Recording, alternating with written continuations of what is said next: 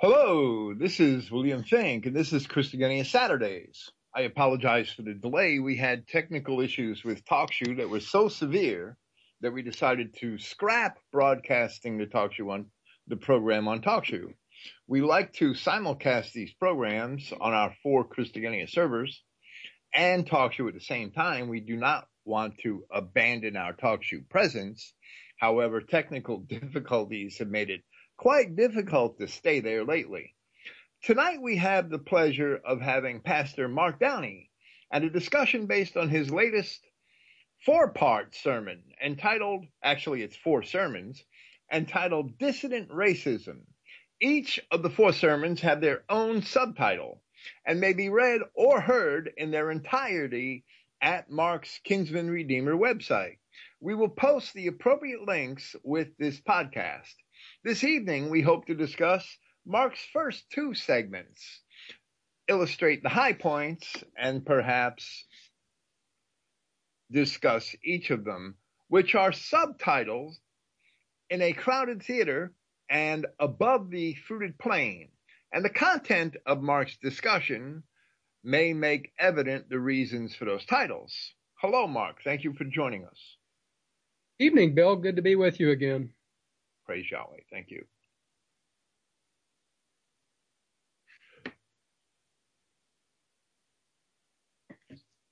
It's all yours. You may want to offer a prayer. Oh. That's your custom. Yes, I would like to open with a prayer. Our Father in heaven, we are thankful for this opportunity to represent your word, and grateful that once again we may bring forward the truth of the racial message of the good news of the gospel of Jesus Christ. And we pray that Brother Bill and myself will make a good presentation refuting and rebuking the enemy stereotypes of racial nonconformists such as ourselves, as we will also illustrate the integrity of your creation of kind after kind, which is the divine orientation of race. May our message be a blessing to the recipients of your plan for the ages, your chosen race, Israel, to the exclusion of all other races upon the face of the earth. We pray these things in the authority of our kinsman Redeemer, Jesus Christ. Amen. Praise Christ. Each one of the sermons delivered at the Fellowship of God's Covenant People is prefaced by a scripture reading. And these, of course, are no different. Tonight's program should therefore begin with a passage from 1 Corinthians chapter 2. But I may read just a little more than Mark had originally requested. I will read from verse 11. For what man knoweth the things of a man, save the spirit of man which is in him? Even so, the things of God knoweth no man, but the Spirit of God. Now we have received not the spirit of the world, but the Spirit which is of God, that we might know the things that are freely given to us of God, which things also we speak, not in the words which man's wisdom teaches, but which the Holy Spirit teaches, comparing spiritual things with spiritual. But the natural man receives not the things of the Spirit of God, for they are foolishness unto him, neither can he know them, because they are spiritually discerned. But he that is spiritual judges all things, yet he himself is judged of no man. Mark's original reading of verses 12 and 13 accentuated the positive side of Paul's discourse. We read a little further because Mark's article elucidates the other edge of the sword as well, that we, as true Christians, know that the world will not accept what we say, and therefore will look for ways to silence us. Well, that's right. And we'll be touching on these verses again later on.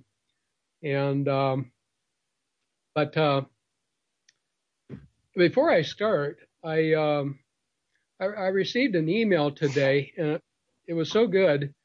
It's a joke, and I thought that I would share it with the listening audience this evening because it is somewhat relevant to what we're going to be talking about.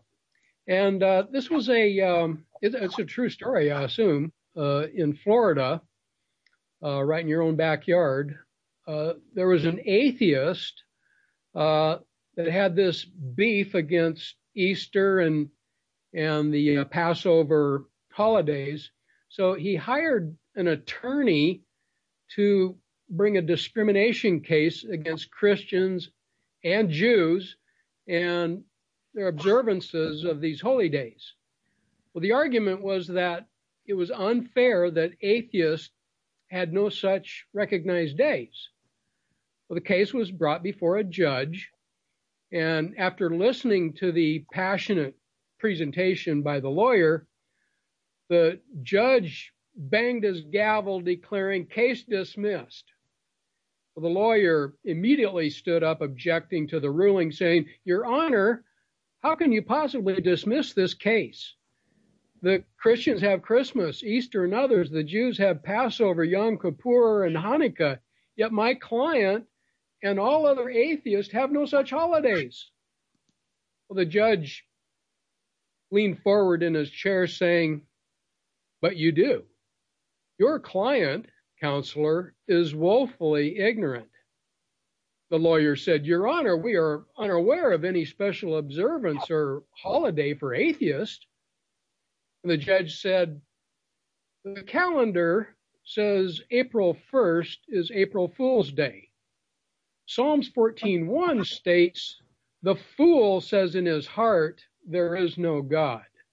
Thus, it is the opinion of this court that if your client says there is no God, then he is a fool. Therefore, April 1st is his day." Court adjourned. Well, that's the truth. It just reflects truth. It's a truth that I don't think too many judges would stand for in reality, though. Not anymore.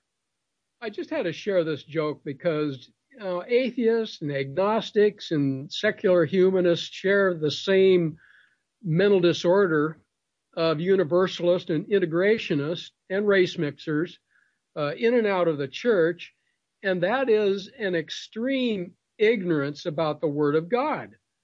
And the last thing any of these fools would want to be called is a racist.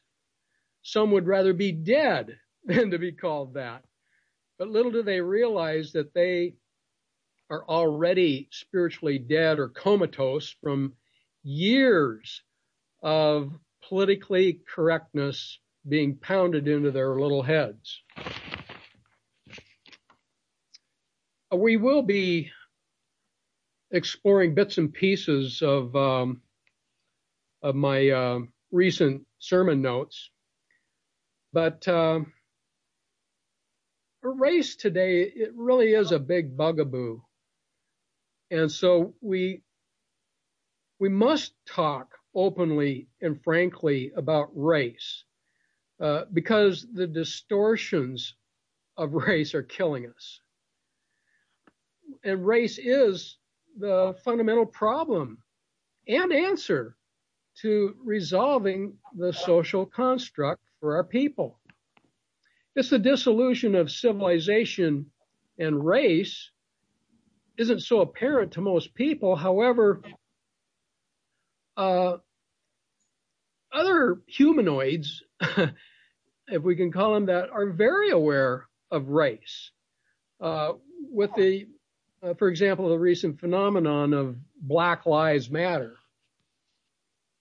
Well, everybody's heard that in real estate, it's against the law to say anything that may sound like discrimination. So in today's world of political correctness, you almost have to speak in a cloaked language. Well, we can freely talk about the weather and the economy and sports, but we really seem to be quite reluctant to talk about race. I'll tell you, other races aren't as inhibited, but for some reason, white people seem to be paralyzed, even privately. It's just such a taboo subject.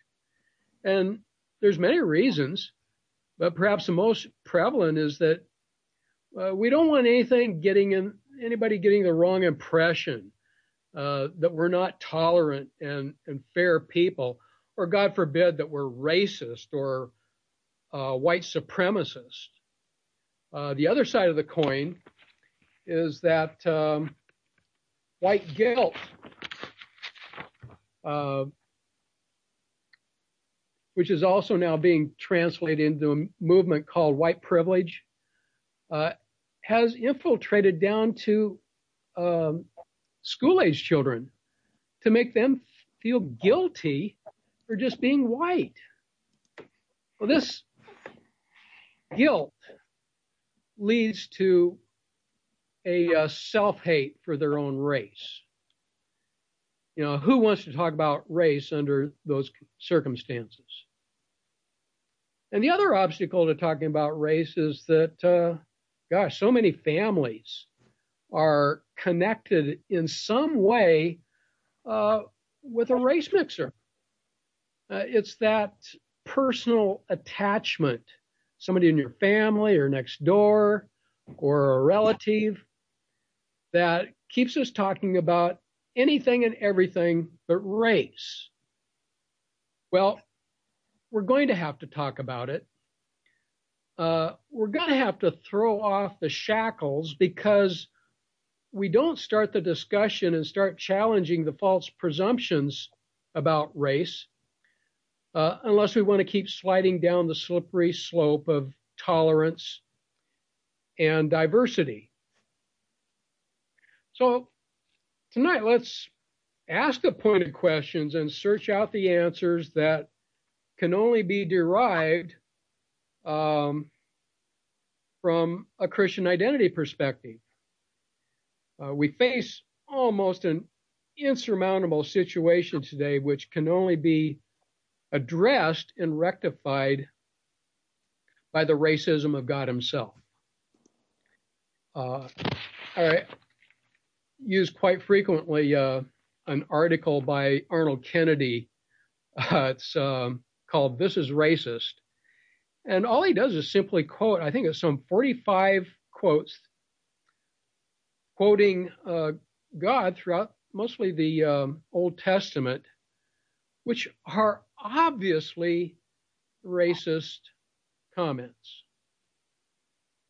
So God has blessed us with language and how to communicate.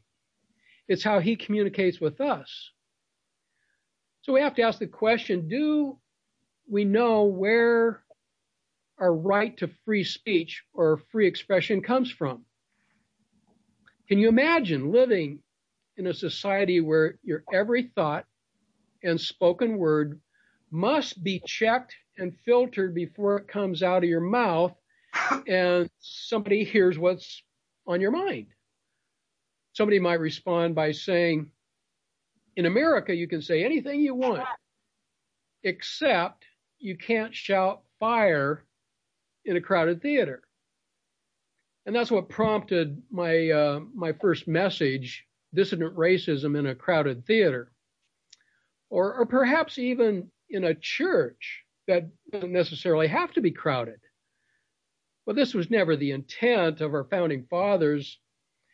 And in my research, I found that it was affected by Oliver Wendell Holmes in a 1919 decision to uphold the sentencing of a prominent socialist for the crime of distributing anti-draft pamphlets against World War I. The defendant was a Yiddish-speaking Jew, Charles Schenck. However, Holmes actually said falsely shouting fire, which emphasized that speech which is false and dangerous is not protected, in contradistinction to speech which was truthful and dangerous. The word falsely was dropped from the meme. In essence, the shouting fire in a crowded theater ruling severely mitigated the scope of the First Amendment right to free speech. The shouting was having a dissenting opinion, and the crowded theater was America. Holmes began to doubt his earlier decision and had a change of heart in the Abrams versus United States case. The defendant, Jacob Abrams, another Jew, who was an anarchist, who was deported for opposing any American intervention in the Bolshevik Revolution. Now, if this wasn't Marxist dialectics, then these two Jews must have been the comedians in The Joke is on Free Speech, or the progressive limitations on future white Christian rhetoric, in terms of Orwellian newspeak, which would be punishable by law. Well, what saith Scripture? The first thing we should understand is that the incarnate God, the Word made flesh, was crucified on the cross because the Lord was not inhibited by the traditions or edicts of man to speak what others may or may not hate to hear. In Titus 2, 7 and 8, we read, "Concerning all things, present yourself as a model of good works, teaching without corruption, reverence." Here's the main one: sound speech that cannot be condemned, so that the adversary may be ashamed, having nothing evil to say about you. The opponents of Christ then and now, however, cast aspersions of shame upon Christians without cause for the most part. The lesser part, those who assert a representation of the ecclesia and feed the sheep, the body of Christ, with unhealthy substance, the junk food of religion, must be condemned, should be put to shame. But we live in a shameless society because there's this war of words. At best, there spews from the pulpits an impunity of lukewarm, homogenized milk, and at worst, a prostitution of a pious priestcraft surfeiting on rattlesnake meat that makes God's word of none effect. Well, you know, the shouting fire decision, it seems to me that the only way that decision could mitigate the scope of the First Amendment is because people accept that the revisionist or the media spin over what the decision actually meant. I mean, okay, if you shout fire in a crowded theater falsely, you're immediately putting people's lives in danger, right? And it's a false report. But it seems to me that the way the Holmes decision is reported is also false, to deceive people into thinking that certain types of true speech can be banned by the government, when in fact the decision doesn't at all ban true speech, as you pointed out. Yes, it really is a rather superficial soundbite that really needs to have the dust knocked off it. And we know the history of how it was slightly changed without many people taking notice. It was just casually accepted. Right. It's not the decision, I don't think, that mitigated free speech. It's the spin. It's the perception over what the decision meant. And the perception is a lie propagated by the same media that's run by the same people that would want to remove our free speech. Isaiah chapter 29 is one of my favorite passages in Scripture. Is Isaiah chapter 29 verses 20 and 21, because it's speaking of those people precisely. It's an imprecation against anyone who would prevent godly people from advocating for the law of God against the desires of sinners. And from verse 20, it says, for the ruthless, and I'm reading from the New American Standard Bible, simply because with many Old Testament passages, it's a lot clearer, and the meaning is a lot clearer. For the ruthless will come to an end, and the scorner will be finished. Indeed, all who are intent on doing evil will be cut off, who cause a person to be indicted by a word, and ensnare him who adjudicates at the gate, and defraud the one in the right with meaningless arguments. And that's what they do. They ensnare the people in the ancient kingdom of Israel. And this was typical. It was the practice in ancient cities in the East, but in Greece, the judges sat in the markets, but the markets were often near the city gates. And in the East, the judges sat at the main gates of a city, and that's where cases were heard. That's where the magistrates of the city sat, and that they would hear any case that was brought to them. That was their duty. And where it says that the scorners, who would cause a person to be indicted by a word, and snare him who adjudicates at the gate, they're talking about those people who stand up for the law and stand up for righteousness, becoming ensnared by the wicked. That's what it means. And that's what happens all the time now in our society. When we actually stand up for what is right, we get cut down by the quote unquote, by the system, but by the people that really sought to undermine our society and have now gained control over it.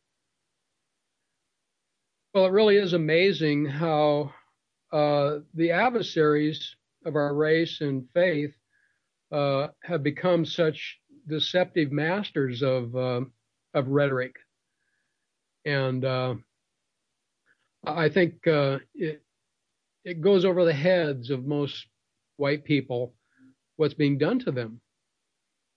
I think you'll agree, Bill, that our founding fathers believed that our race had certain inalienable rights, including life, liberty, and the pursuit of happiness, from which we derive a freedom of speech and expression. But it was always within the context of the white race and Christianity. Our rights come from God, and God-given rights are non-negotiable. The idea of some black loudmouth like Al Sharpton and an Africanized church would have been laughable and not even a consideration of their intent. And Jefferson spoke on these rights as having been endowed to us by our Creator, understanding that liberty is inherent, and postulated that governments are instituted in order to allow man, white man, we the people, the governed, to pursue those rights and to do so freely. If we've lost it, shame on us. Liberty and the consent of the governed were imperative for government to be benevolent and efficient.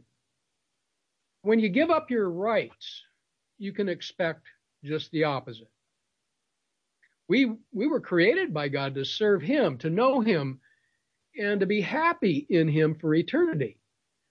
The ultimate freedom is found in belonging to Christ. Quote, now the Lord is that Spirit, and where the Spirit of the Lord is, there is liberty. In the body politic, we are compelled to prove all things and hold on to that which is good. Speaking the truth in love is a biblical mandate, but it's not the sloppy agape of churchianity. It's the love of 1 John 5:3, which says, for this is the love of God, that we keep His commandments. Therefore, any government that guarantees us the right to speak the truth is in alignment with biblical principles. The United States government, incorporated, all capital letters today, is out of order with God, and that is why I bring forth this message of dissident racism, to stand our ground in the authority of Jesus Christ, come what may. Any law of the beast that suppresses white Christian America is against God. Despite the law of God and the principles of our founding fathers, the clear racial message of scriptures are now considered hate speech in the Babylonian world of political correctness. Quote, "You adulterous people, do you not know that friendship with the world is enmity with God? Therefore, whoever wishes to be a friend of the world makes himself an enemy of God." Well, I wrote in an article a long time ago. I don't remember what article it was. It may have been it may have been the series I did on the Christian Foundation of America. It may have been something else. If a man believes that his rights are endowed by God, as the founders of this nation recognized, then man understands that those rights are inalienable. If man believes that his morals are passed down from God, as the founders of this nation also recognized, then man believes that those morals are immutable. They cannot change. What's good is always good. What's bad is always bad. But man has allowed these devils to litigate God out of our society. So now we have no rights and no morals. It's that simple. If you believe that your rights come from government, then you're always going to be at the mercy of tyrants. That's the natural order of things. That's just the way it is. There's no getting around that. There's no avoiding that.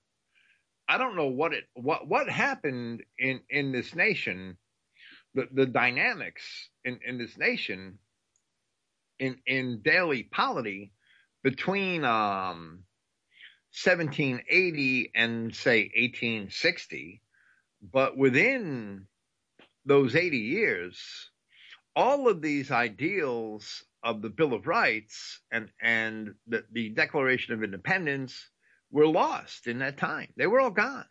They were all gone by 1860. They were only given lip service by 1860. People like to think that things have been screwed up only recently, that this nation, as it was founded, only lasted 70, 80 years. It was an experiment that was destined to fail because it was based on, I believe it was based on a compromise. And it eventually had to fail, but in the overall scheme of things, that also is the plan of God because, as Thomas Paine said, America has no king because the law of God is king. Until we realize that only Christ can be king, anything that we try to do is going to fail. Well, halfway between that time period, the enemy was actively trying to intervene in the Christian affairs of America. Even Andrew Jackson was well aware. He said, "I know you are a den of vipers, and by the grace of God, I will rout you out, ye den of vipers." Well, right. And, I really do believe, I really do believe that the American Civil War is a direct result of Rothschild agitation after Andrew Jackson had thrown the bankers out of Washington. Does that mean that Andrew Jackson did bad? Certainly not. Andrew Jackson did very good, but the men who followed him were not diligent enough to see that the infiltration and the sources of the agitation towards the war. Well, in his defense of Christian America, there was an assassination attempt against him. Yes. And it failed because the gun jammed. I think that might have been a little divine intervention there. Well, But I have no guilt concerning the exclusivity of our own community in Christian identity with the racial message. And shame on those hypocrites who revile the racism that it's a divine mechanism for survival in this wicked world to overcome any kind of genocide the enemy can dream of. But we refuse to bow down to the small g gods of multiculturalism, and will express the reasons why. We will condemn the deviant perversions of modern Sodom and Gomorrah because God wants us to obey him and to be a light unto the world. If the darkness of strange gods motivates the Antichrist to hate us, to legislate crimes for the purpose of imprisoning or murdering us, then let them try to defy the God of Elijah, who baptized them permanently at the brook Kishon. And I got to love the last part of the Old Testament in Malachi there, one of the last verses in chapter 5, I think it is, where that spirit of Elijah is going to be coming back to our people. And it will be demonstrating the power of God over these adversaries. And I think it will motivate our people back into the dissident racism that we belong. Well, that's Malachi chapter 4 is actually the last chapter. That the spirit of Elijah that turns the hearts of the fathers to the children and the hearts of the children to the fathers. That can only be Christian identity. That can only be a realization of the racial underpinnings and the racial message of Scripture. I can't imagine what else that could be. Well, which is why we must speak. Ephesians 6:20 says, that of which I am an ambassador in chains, that I may speak it with boldness, as it's necessary for me to speak it. But in this wicked world, be aware that God never promises that we will always be free to speak without consequences. Indeed, quote, there will be tribulation and distress for every soul of man who does evil. We have to ask why. Well, when God raised up his servant Jesus, he sent him first to you people of Israel to bless you by turning each of you back from your sinful ways. Acts 3:26. If we are right with God, we have the right of expression. For I am not ashamed of the good news, because it's the power of God for the life of all who believe in it. Romans 1:16. All, of course, means all of his people, not all of the humanoids upon the face of the earth. Well, the Apostle Peter speaks of the trial of our faith. And that trial is found in our challenge to keep the commandments of God in spite of the whims of the world.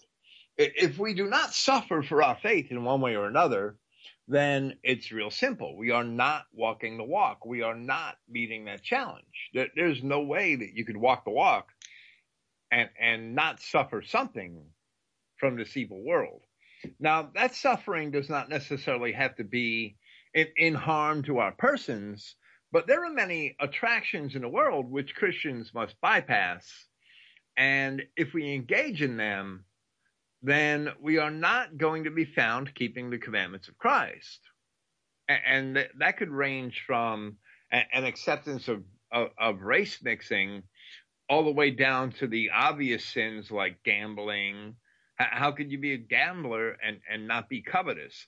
How can you have season tickets to some sporting event and not be an idolater? Forsaking these worldly pleasures, they're only the first steps in walking the walk. But if Christians don't suffer in some way in the flesh, then they're certainly not walking the walk. Well, vigilance really is eternal. When we fall short of being vigilant, that opens the door for the enemy to come in through that gate that you mentioned earlier, and have their voices heard. The modern equivalent would be in our courts. But they've even distorted the word vigilance into vigilantes, and as if we're taking the law into our own hands. Well, God has put the law in our hands. It's not that we go out there and do something crazy. It's vigilance that we must maintain at all times. The moment we drop the ball is the opportunity that the enemy is looking for to walk through the gates and have their presence. What we have dropped the ball, and that mindset that you just described is one of the key motivators for most of our people dropping any sense of civic responsibility whatsoever, is because that's not my job. That's the cop's job to do that. Well, the cops never come when you call them. That's not my job. That job belongs to this agency or to that agency or to that agency. And all those agencies are controlled by the bureaucracy, and they'll only enforce the laws that the bureaucracy wants them to enforce. So that false sense of comfort and the false idea that the government would keep your peace and would keep your security has what led people to abrogate their civic authority, their civic responsibility altogether. The North American Standard Bible renders Jeremiah 8:11 quite well, where it says, "And they heal the brokenness of the daughter of my people superficially," meaning the rulers of Jerusalem, saying, "Peace, peace, but there is no peace." The ancient Greek historian Thucydides had lamented that his fellow Athenians had sacrificed their liberty in exchange for peace and security. This is an age-old problem with our people. It is the deceit of tyrants to get people to do so. And the American Republic fell into that trap in a few short decades, sacrificing God-given rights for an artificial and vain promise of peace.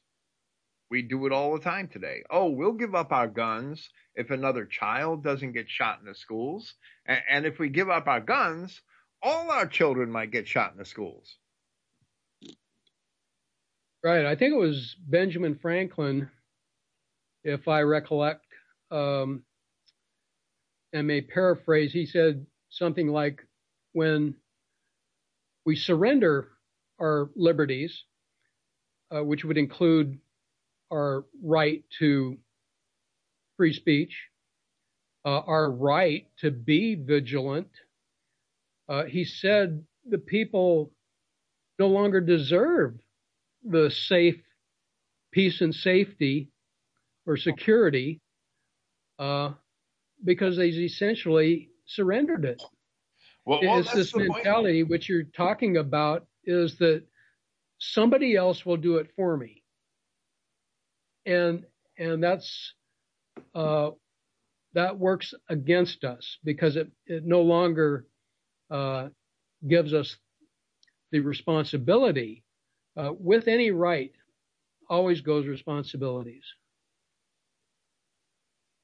That's the point that our nation's been at. We've been at that point for probably 100 years. But our founding fathers understood it quite well. As Franklin said, they deserve neither. If they surrender. Surrender is waving a white flag.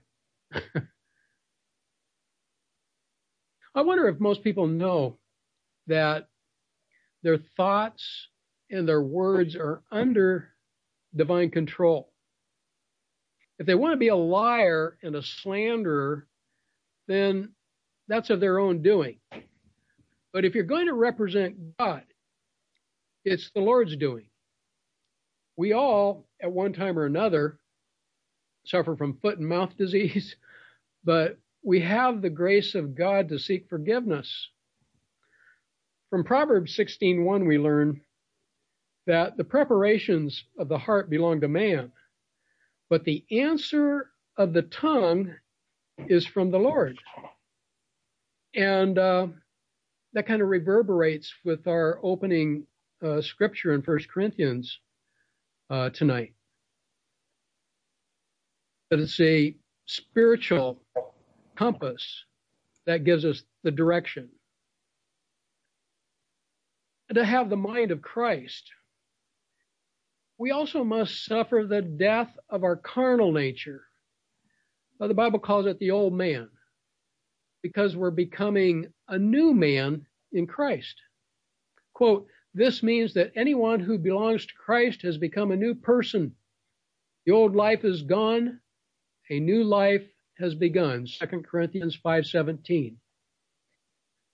In other words, we cannot belong to Christ unless he is the pilot, the potter, the great shepherd, and many more other examples to that effect. When we surrender the illusion of free will, not choice, we will speak freely. And our founding fathers understood this concept, and is why they incorporated it into the First Amendment. Well, I have a few comments, Mark. I'm sorry, but you're getting way ahead of me here. You said that your thoughts and your words are under divine control, and I can't disagree with that totally, but this can be looked at in another way. If we do not love our God, and you had said that if you want to be a liar and a slanderer, then that's of your own doing. And I agree with that, but I just have a different way of forming the thoughts and the opinions. If we do not love our God, he gives us up to our own passions. That's the lesson Paul presents in Romans chapter 1. But if we do love our God, we seek to know and love his law, and the spirit with which we have from him operates within us for good. Free will, we believe that we have free will, and we do, but we don't, because God knows every single decision that we're going to make, God knows in advance. So in a way, we don't have free will, but he lets us make the choices. And I believe that when we make the choices, it's us that's responsible for the sin, and not God, because we agreed to that sin when we made that choice. And that's a thin line that I think that the people that blame God for all the sin in the world, they trip over that. And they're simply not correct about that. When David sinned, he begged mercy from God because he chose to sin. So even though God knew he was going to sin and David really had no choice, when the time came to sin, David agreed to it. And for that reason, David owns the sin and not God. That's a philosophical point that James Brueggemann and a lot of other people that blame God for all the sin in the world fail to understand. Well, I think we're on the same page. It depends whose side you're on. If you're on your own side of self, That's different than being on God's side, because God will give a person over to their own devices, and He will put the words of righteousness in a man's mouth through studying His Word.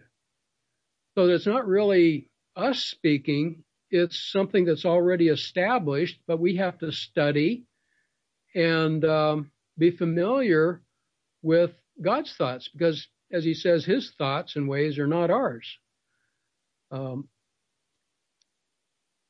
You had said, you had quoted Proverbs 16, the preparations of the heart belong to man, but the answer of the tongue is from the Lord.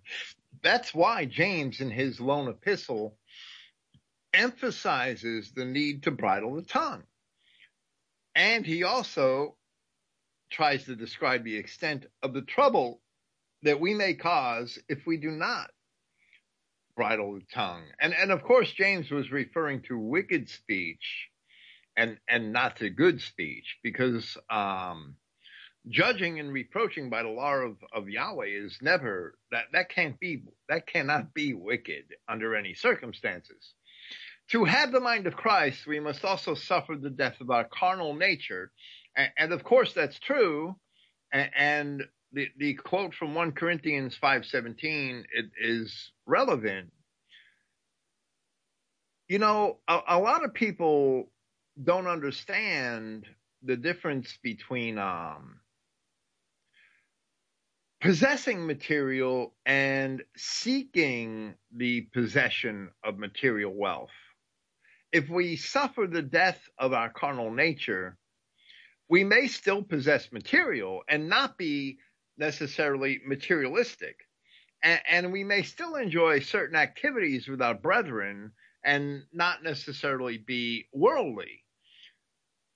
The important thing is that when we suffer the death of our carnal nature, when we put the flesh to death, we are no longer attached to the worldly things, because the worldly things by themselves are not our purpose. We can still possess something, but we don't necessarily have to be attached to our possession of it. People that seek possessions and material wealth often attain their sense of achievement, their self-esteem, from the possession of the material wealth. So they're basically committing idolatry.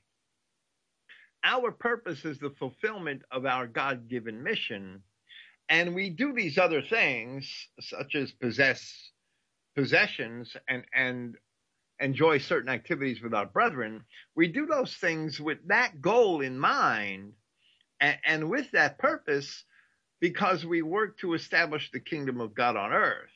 With the purpose of establishing the kingdom of God, of course, we keep the commandments of the kingdom, no matter the activity in which we are engaged. So Paul says that Christians are to engage in bringing into captivity every thought to the obedience of Christ.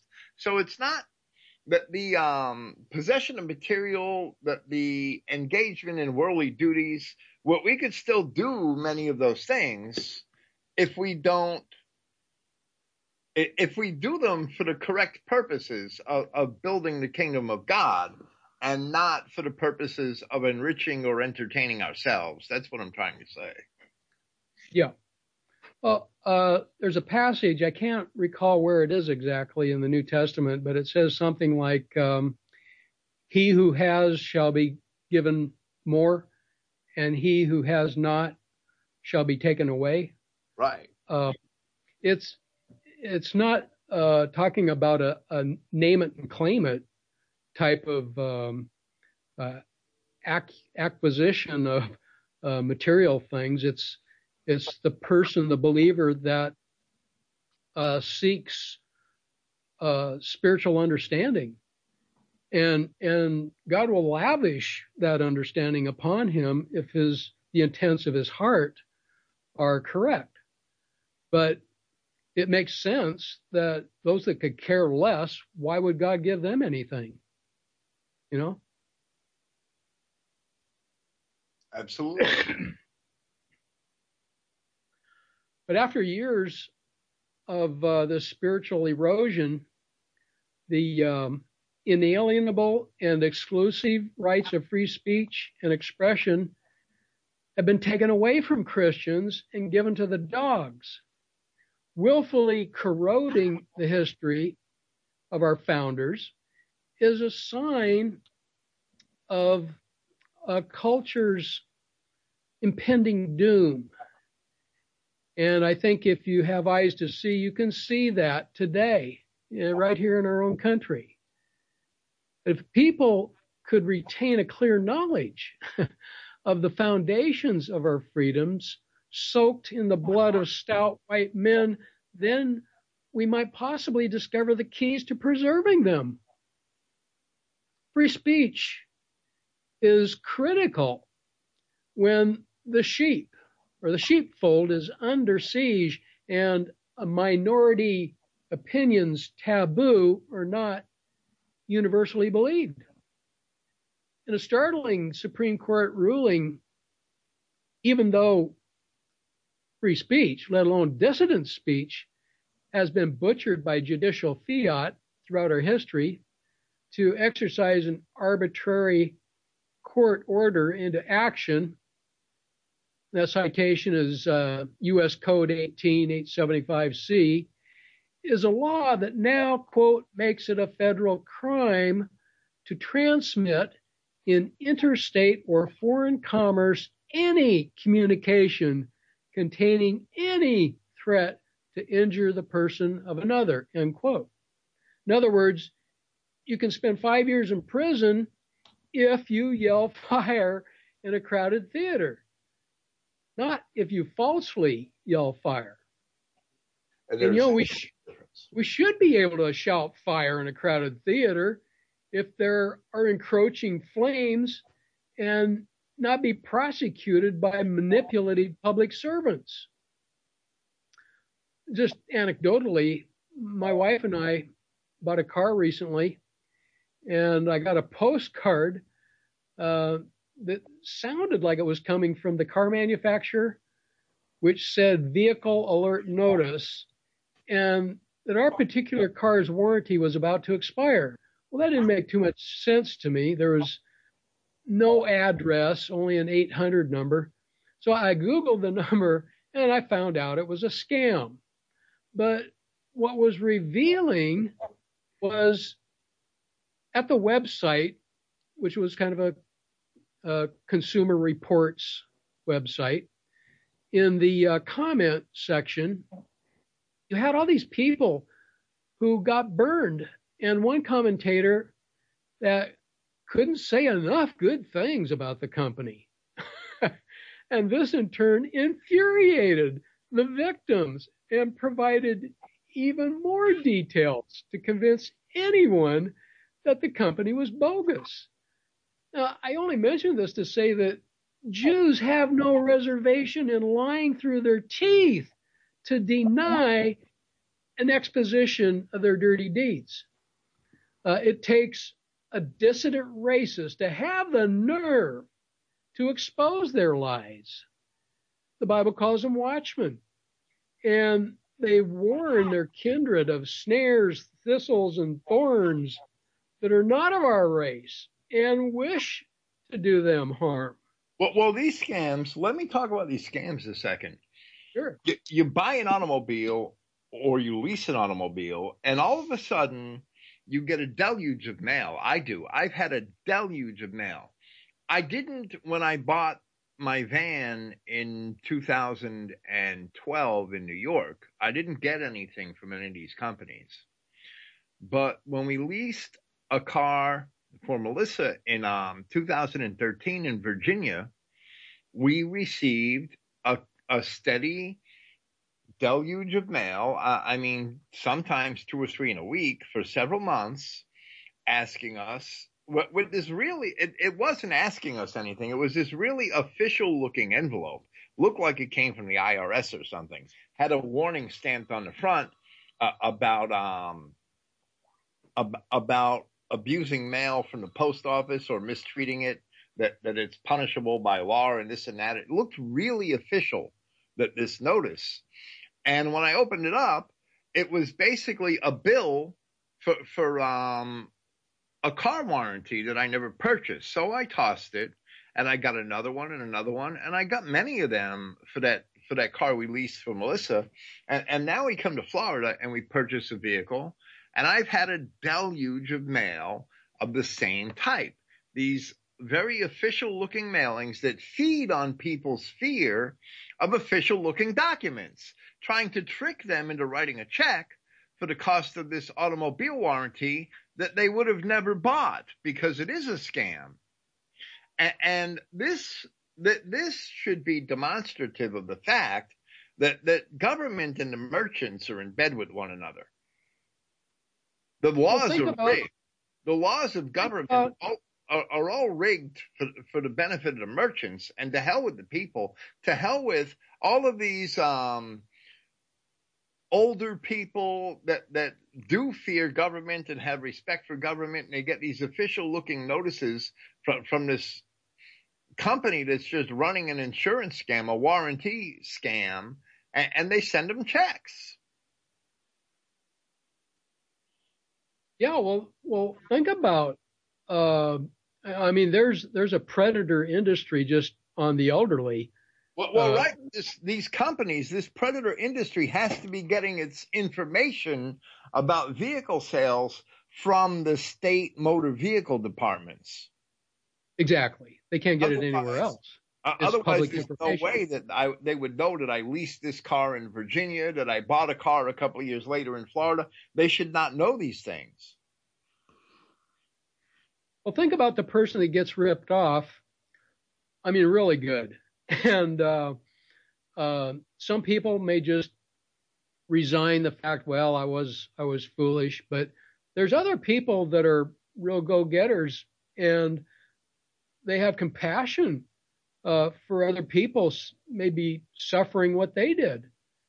And so they're compelled to yell fire in a crowded theater. And I only mention this is because our crowded theater is America, like I said earlier, and it's burning. The blacks are saying, burn, baby, burn. And along with it goes looting and rioting. And if nobody says anything, because they might be called a racist, is exactly why we need dissident racism in America now more than ever. The scams with motor vehicles is just symbolic of the racial problem that we're looking at today. It's basically the same thing. But we have an antichrist political system of just abject corruption and greed and hedonism that no longer represents white Christian America, but only themselves and the trickle-down economy of parasites feeding at the federal pig pen.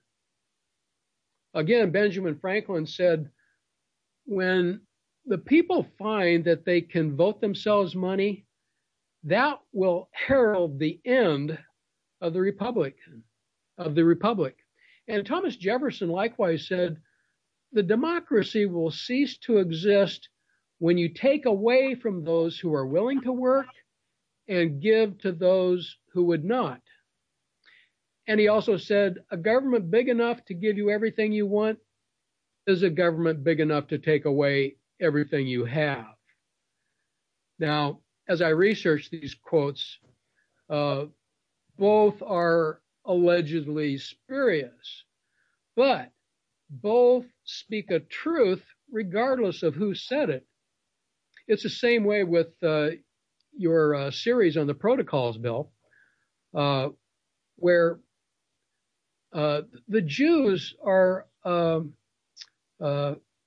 consummate deniers every time they're caught red-handed with their hand in the cookie jar.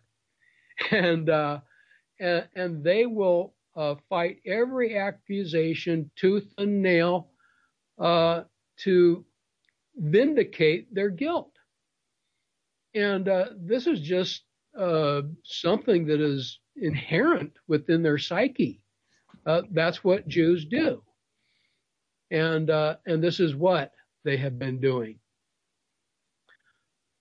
Years ago, there was a former congressman, Paul Findley, and he wrote a book called They Dared to Speak Out, in which he documents the biggest campaign lobby that throws money around like candy, and that's AIPAC, the American Israel Public Affairs Committee. And they can make or break a politician with the power of their purse, who are able to suppress free debate, free speech. The Jew is hell-bent on crushing any dissident voices that dare to speak about them with historical facts. Who in Congress, can we say today, is not bought and sold by the Jew like a slab of meat? It's those brave souls who refuse to prostitute themselves for 30 pieces of silver, are either maligned during a campaign or even sometimes killed. The obeisance is seen so often with these traitors having his photo op at the Wailing Wall wearing a yarmulke. But they get a free pass from their own constituents who themselves live their lives with an invisible muzzle. For years, I've been emphasizing the words of Karl Marx. He said, take away the heritage of a people and they are easily persuaded. Well, in order to take away our heritage, the enemy must sell a lie as if it's the truth. Not only that, but then have your intended target promulgate and defend the lie with their lives or their sons and daughters in their wars or what have you. Why Christian Americans should never be seduced into thinking that Babylon is the way, the truth, and the life. But many have been deceived because by way of deception, these Babylonians shall wage war against us. By their sorceries or medications, we're quite the medicated country these days, both physical and spiritual. Shall the nations be deceived to follow the witchcraft of rebellion? People are in rebellion to God today because they're believing the word of a Jew over God. Our people are heavily medicated for a lack of substance. The less we know about what's going on in the world, the less we are able to come out of Babylon.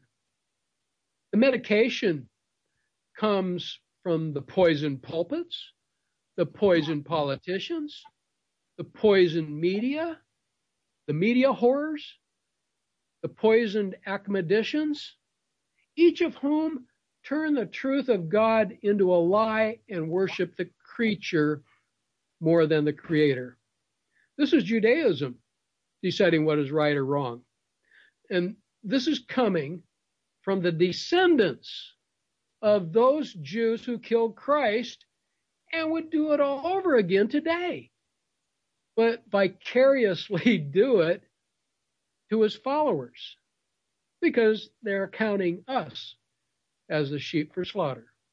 Well, in the age of enlightenment, we not only rejected the Pope, we ended up rejecting God in our newly gained freedom. Rejecting God, it is inevitable that we would be ruled over by the collective Satan. So here we are.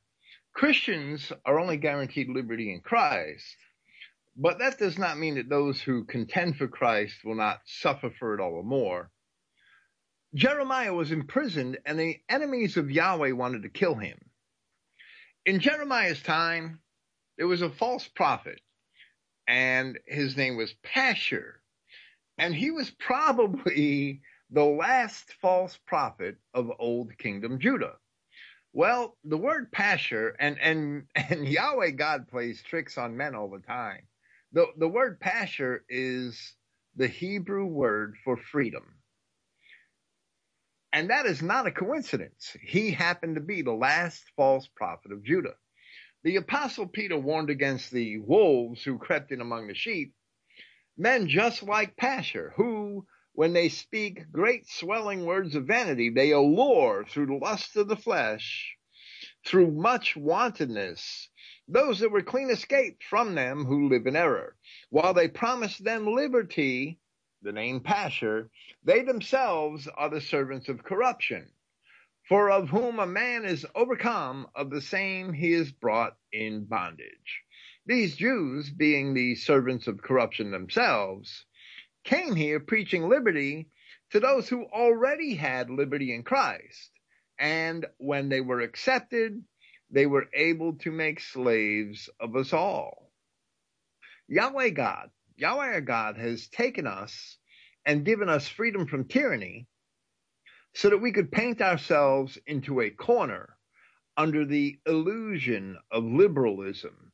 The lesson in the end is that only God can be our king and that we must keep his commandments. This is what he meant in Isaiah, where he said, I will bring them by a way which they knew not. And this is the time of Jacob's trouble. In the end, we who rebelled from God will have no choice but to be obedient to Christ.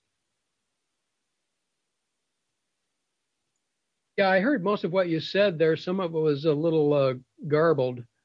But there's a lot of white people who think they're Christians and they believe in God. They go to church. They do all these things. But they've really been sold a bill of goods in that it really isn't the God of the Bible. It's more akin, if you were to understand the elements of Baal worship, there's more of that in churchianity today than what we read in the Bible that prohibits such things. And of course, racial matters are at the forefront. It's like most white people, they just can't imagine another human being having an innate hatred of us. But that is the animal motivation of non-whites that all stand under the Jewish umbrella. And likewise, God has put a reciprocal enmity in Adam kind to oppose them. It truly is them and us. And the gulf will never be bridged with rainbows and unicorns, with universalism and myth. Negroes are quite free to pursue their dreams as they see fit in Kenya or Nigeria, but not in America. The mongrel bloodlines will never be able to accept personal liberties and responsibilities for their lives because their concept of freedom is to eliminate the white man who gave them everything they have today, biting the hand that feeds them. The great horror of Revelation 17 that sits upon many waters is explained in verse 15. Our peoples and multitudes and nations and tongues. And is the same woman who went whoring after strange gods in ancient Israel, who was and is the succession of beast empires assimilating sheep with goats and are medicated with the wine of her fornication. And today, we see the fruits of Jewish perfidy and the refined science of mind control. And that is to say, the infringement of free speech. Well, you know, a lot of CI pastors seem to despise me for writing in Christreich and in my Revelation series that the horror of the Revelation is the children of Israel. They want to make the whore out to be the Roman Church or perhaps all the churches or anything but we ourselves. But the proof that the whore is the children of Israel is right in the language of the Revelation. In chapter 12, the woman with the 12 stars, representing the tribes of Israel, is taken to the desert for a certain period of nourishment. That was our people in Europe accepting the gospel of Christ. In in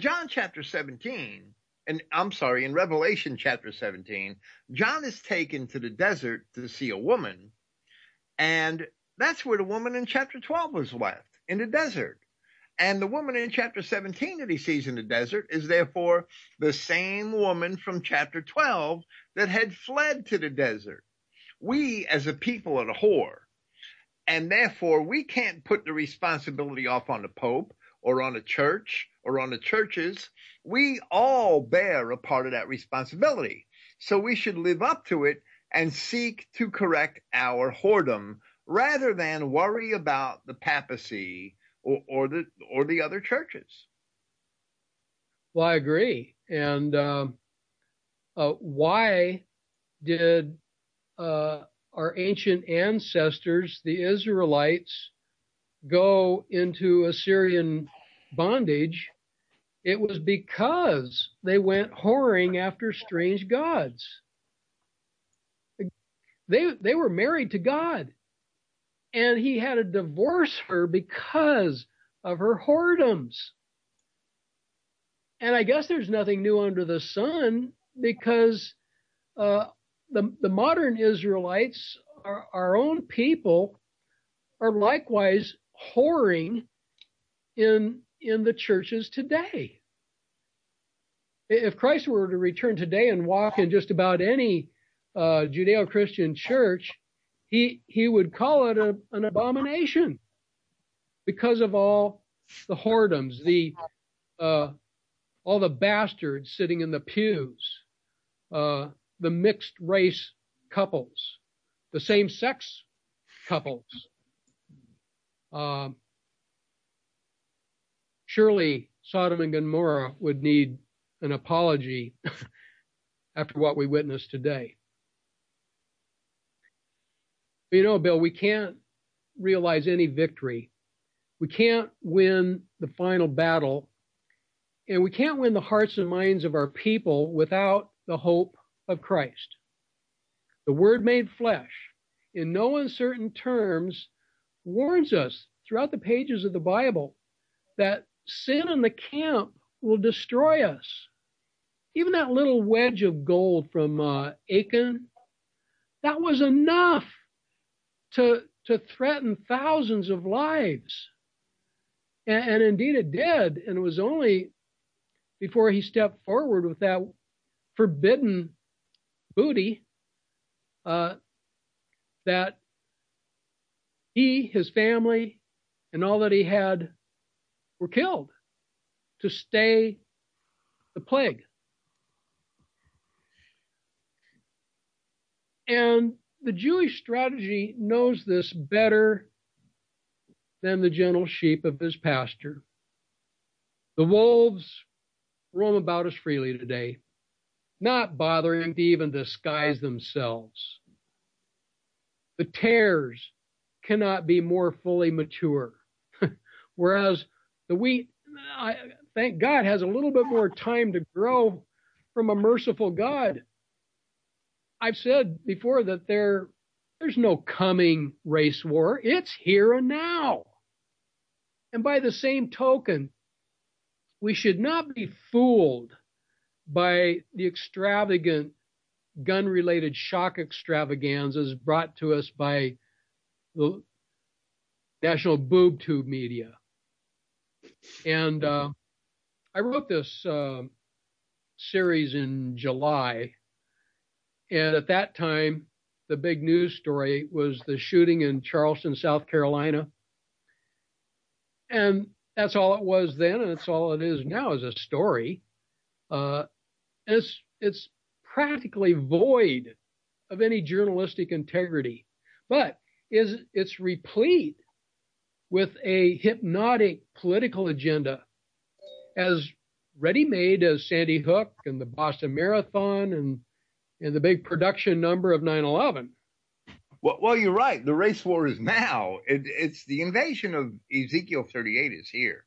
It may not be evident to most of these Judeo-Christians who are programmed not to see it, not to see race, to consider these people as quote unquote immigrants. The invasion of Ezekiel 38 is here. The camp of the saints is surrounded.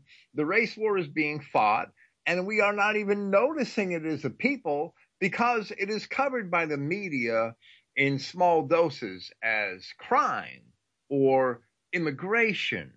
We are defeated, and we do not even understand the battle.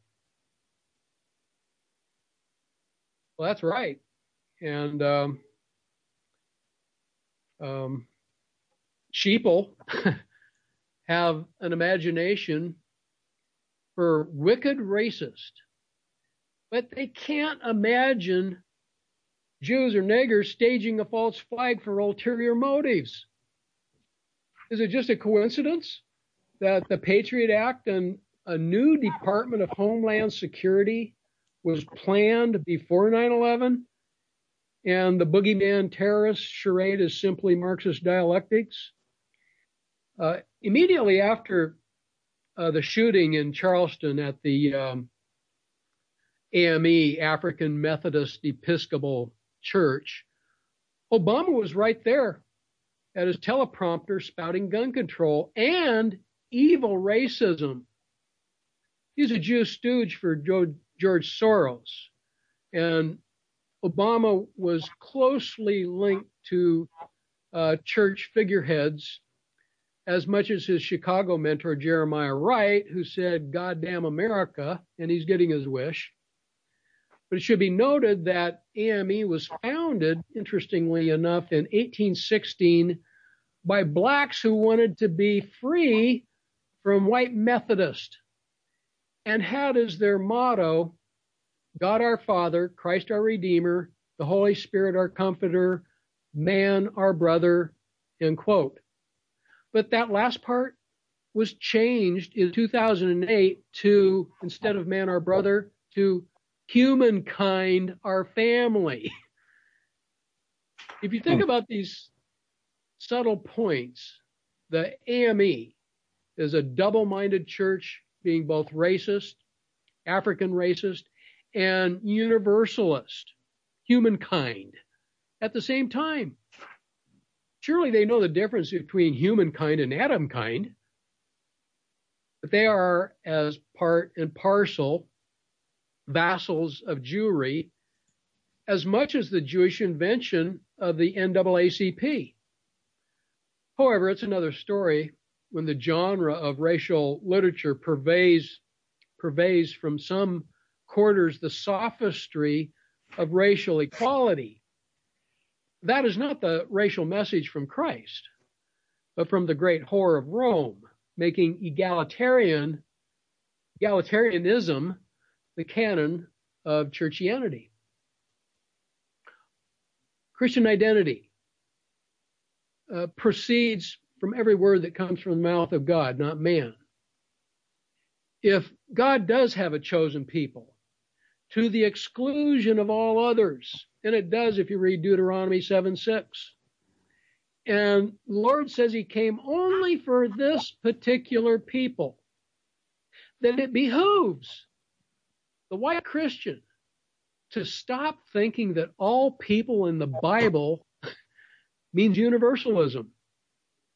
Galatians 3:16 is but one passage that should settle the question of exclusivity, although the Masoretic translation tries to alter the anointed to Christ, the person. Quote, now the promises were spoken to Abraham and to his seed or race. He does not say, and to seeds, as though referring to many, but referring to one, and to your seed, which are anointed. Now, that is a quotation from your own Christogenia New Testament. Well, there are several times in Paul's epistles where he clearly means the anointed people of God as a collective group, where he uses the term Christos or anointed. And in the context of the promises to Abraham, he must also mean as much here, because the context of Galatians chapters 3 and 4 are to a collective of people, the heirs in the plural, those who were under the law in the plural, over and over again. And where he says that the immutability of the covenant in Genesis 3:15, that it cannot be added to or changed, in Genesis 3:16, in Galatians 3:16, we have to go back to see what Paul was talking about by comparing it to the Genesis accounts of the promises to Abraham. The promises to Abraham were that in Isaac should his seed be called. So the seed cannot be Christ. The seed has to be called in Isaac, and those promises were passed down to Jacob and to all his sons. The word anointed here is, in the context of all scripture, that interpretation fits into all the promises of God, where if we accept the mainstream church interpretation that the Christos of Galatians 3:16 refers to Christ alone, that actually negates all of the promises of God. That's the primary difference. It's a subtle change, but when you count all of these subtle changes, it changes the intent of Scripture. That it is an exclusive message, not inclusive. Absolutely. That Paul was speaking of the collective seed of Abraham through Jacob, as opposed to the other races sprung from Abraham, such as Ishmael and Esau, is very clear when you get down later in the epistle and see that he mentions heirs in the plural, speaking of that same collective. The heirs are plural. The heir is not Christ alone, because the heirs are plural. It essentially robs our people of their identity. Yes, it does. Well, back to Charleston just for a bit. Even if the Negroes were all shot by a white guy, just as the media says, I, for one, still would not in good conscience be remorseful for a seed that is not anointed of God, and indeed was not created by God, because God creates kind after kind. And Adam kind is the only man that walks the earth. The word man means Adam. Adam means man. There are no other Adams in the world. What we see as non-whites, the Bible calls strangers, the Hebrew word zur, or heathens. And they will eventually, as Obadiah 1:16 says, be as though they had not been. In other words, they will become extinct. Well, that's the promise of Scripture. That's the importance of the message of salvation to the children of Israel, because nobody else is going to be saved. Nobody else is going to be preserved. Nobody else has those promises. If I could return today's scripture reading from 1 Corinthians 2, verses 12 and 13, Paul is telling us the most clear testimony of the Godhead and office of the Holy Spirit as it relates to the white race. We have to understand that no one knows the things of God except the Holy Spirit. We can never get it from the heathen world, to whom belongs bearing false witness, and their power derived from lawlessness, exercised for worldly advantage. The apostles were not guided by worldly principles from the spirit of unbelievers. They had received the revelation of these things from the Spirit of God by discipleship. We study to show ourselves approved, to perceive what the Spirit reveals. What we know comes only from the Spirit of God. God has revealed the things prepared for believers through his Spirit.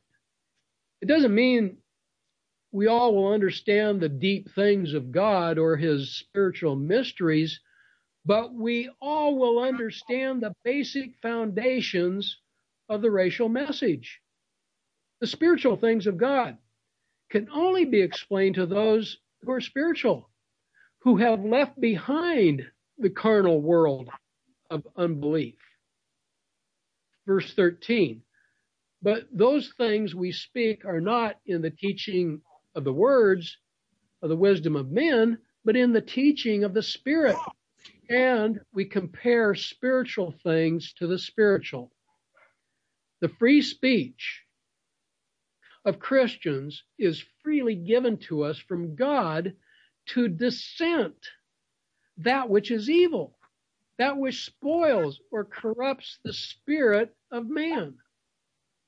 Dissident racism, even the racism of hate, is a spiritual opposition to the pride of carnal reasoning, the rationalization for universalism.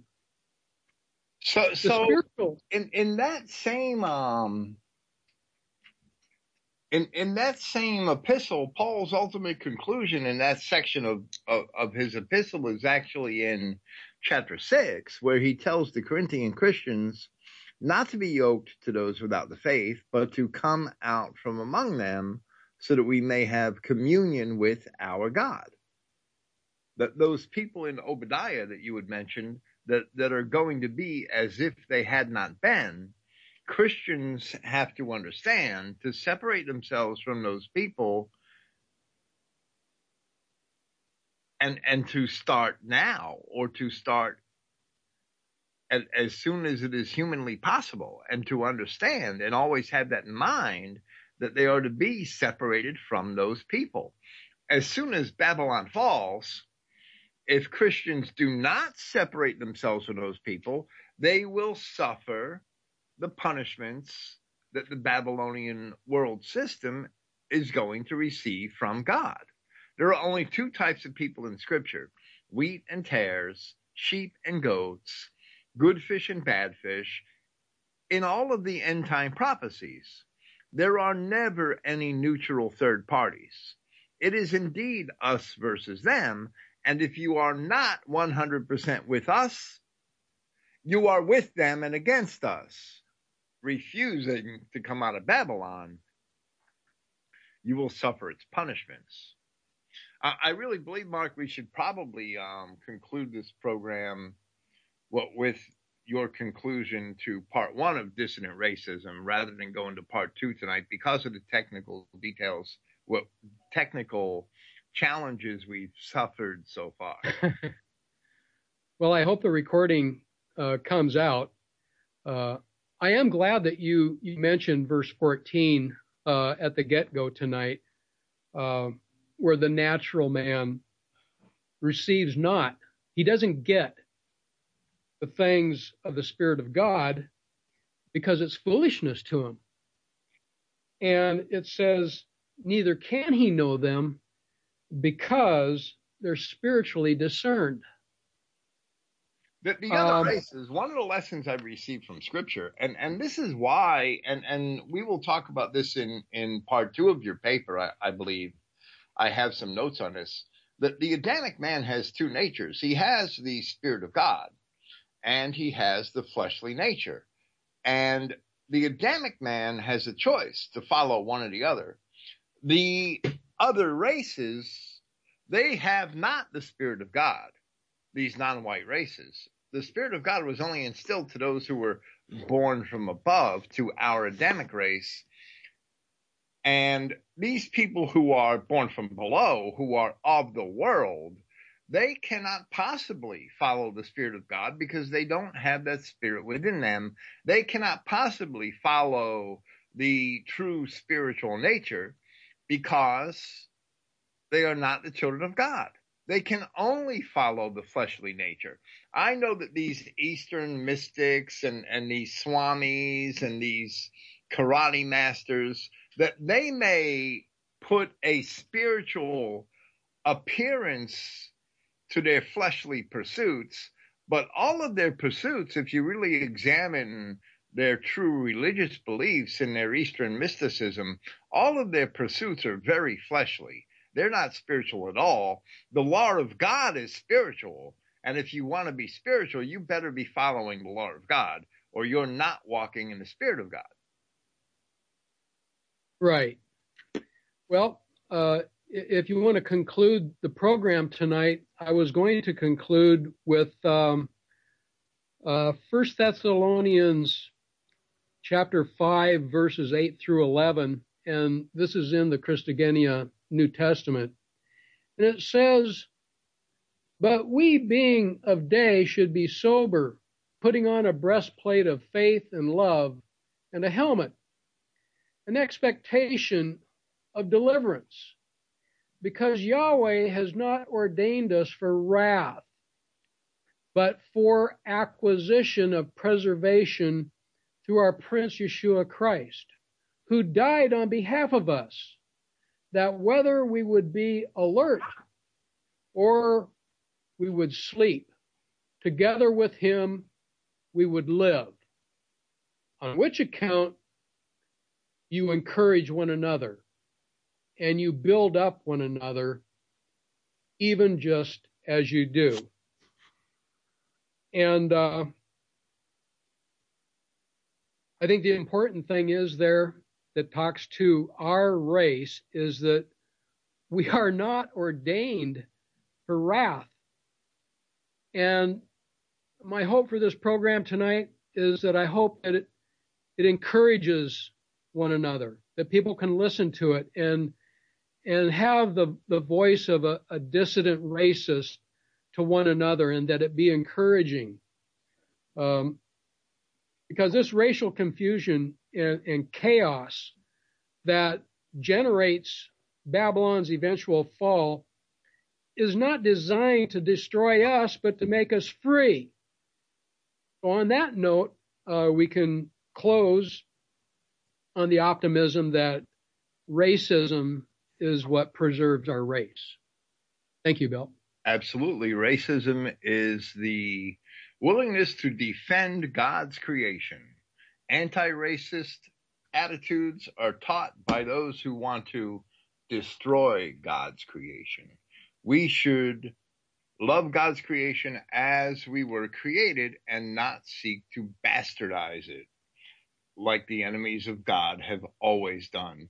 And I'm sure we will talk about that some more next week when we have you back here. I pray for Dissident Racism Part 2. Praise Yahweh, the God of Israel, and thank you for listening. Mark, thank you very much for being here. I apologize for the technical difficulties. I believe they are not caused the people having a hard time listening to our streams. The problem does not lie with the Christogenea servers, but with the connections between our location here in rural Northwest Louisiana and the Christogenea servers. So it's our transmission to the servers that's probably the weak link, and not the servers themselves. Praise Yahweh, the God of Israel, and good night.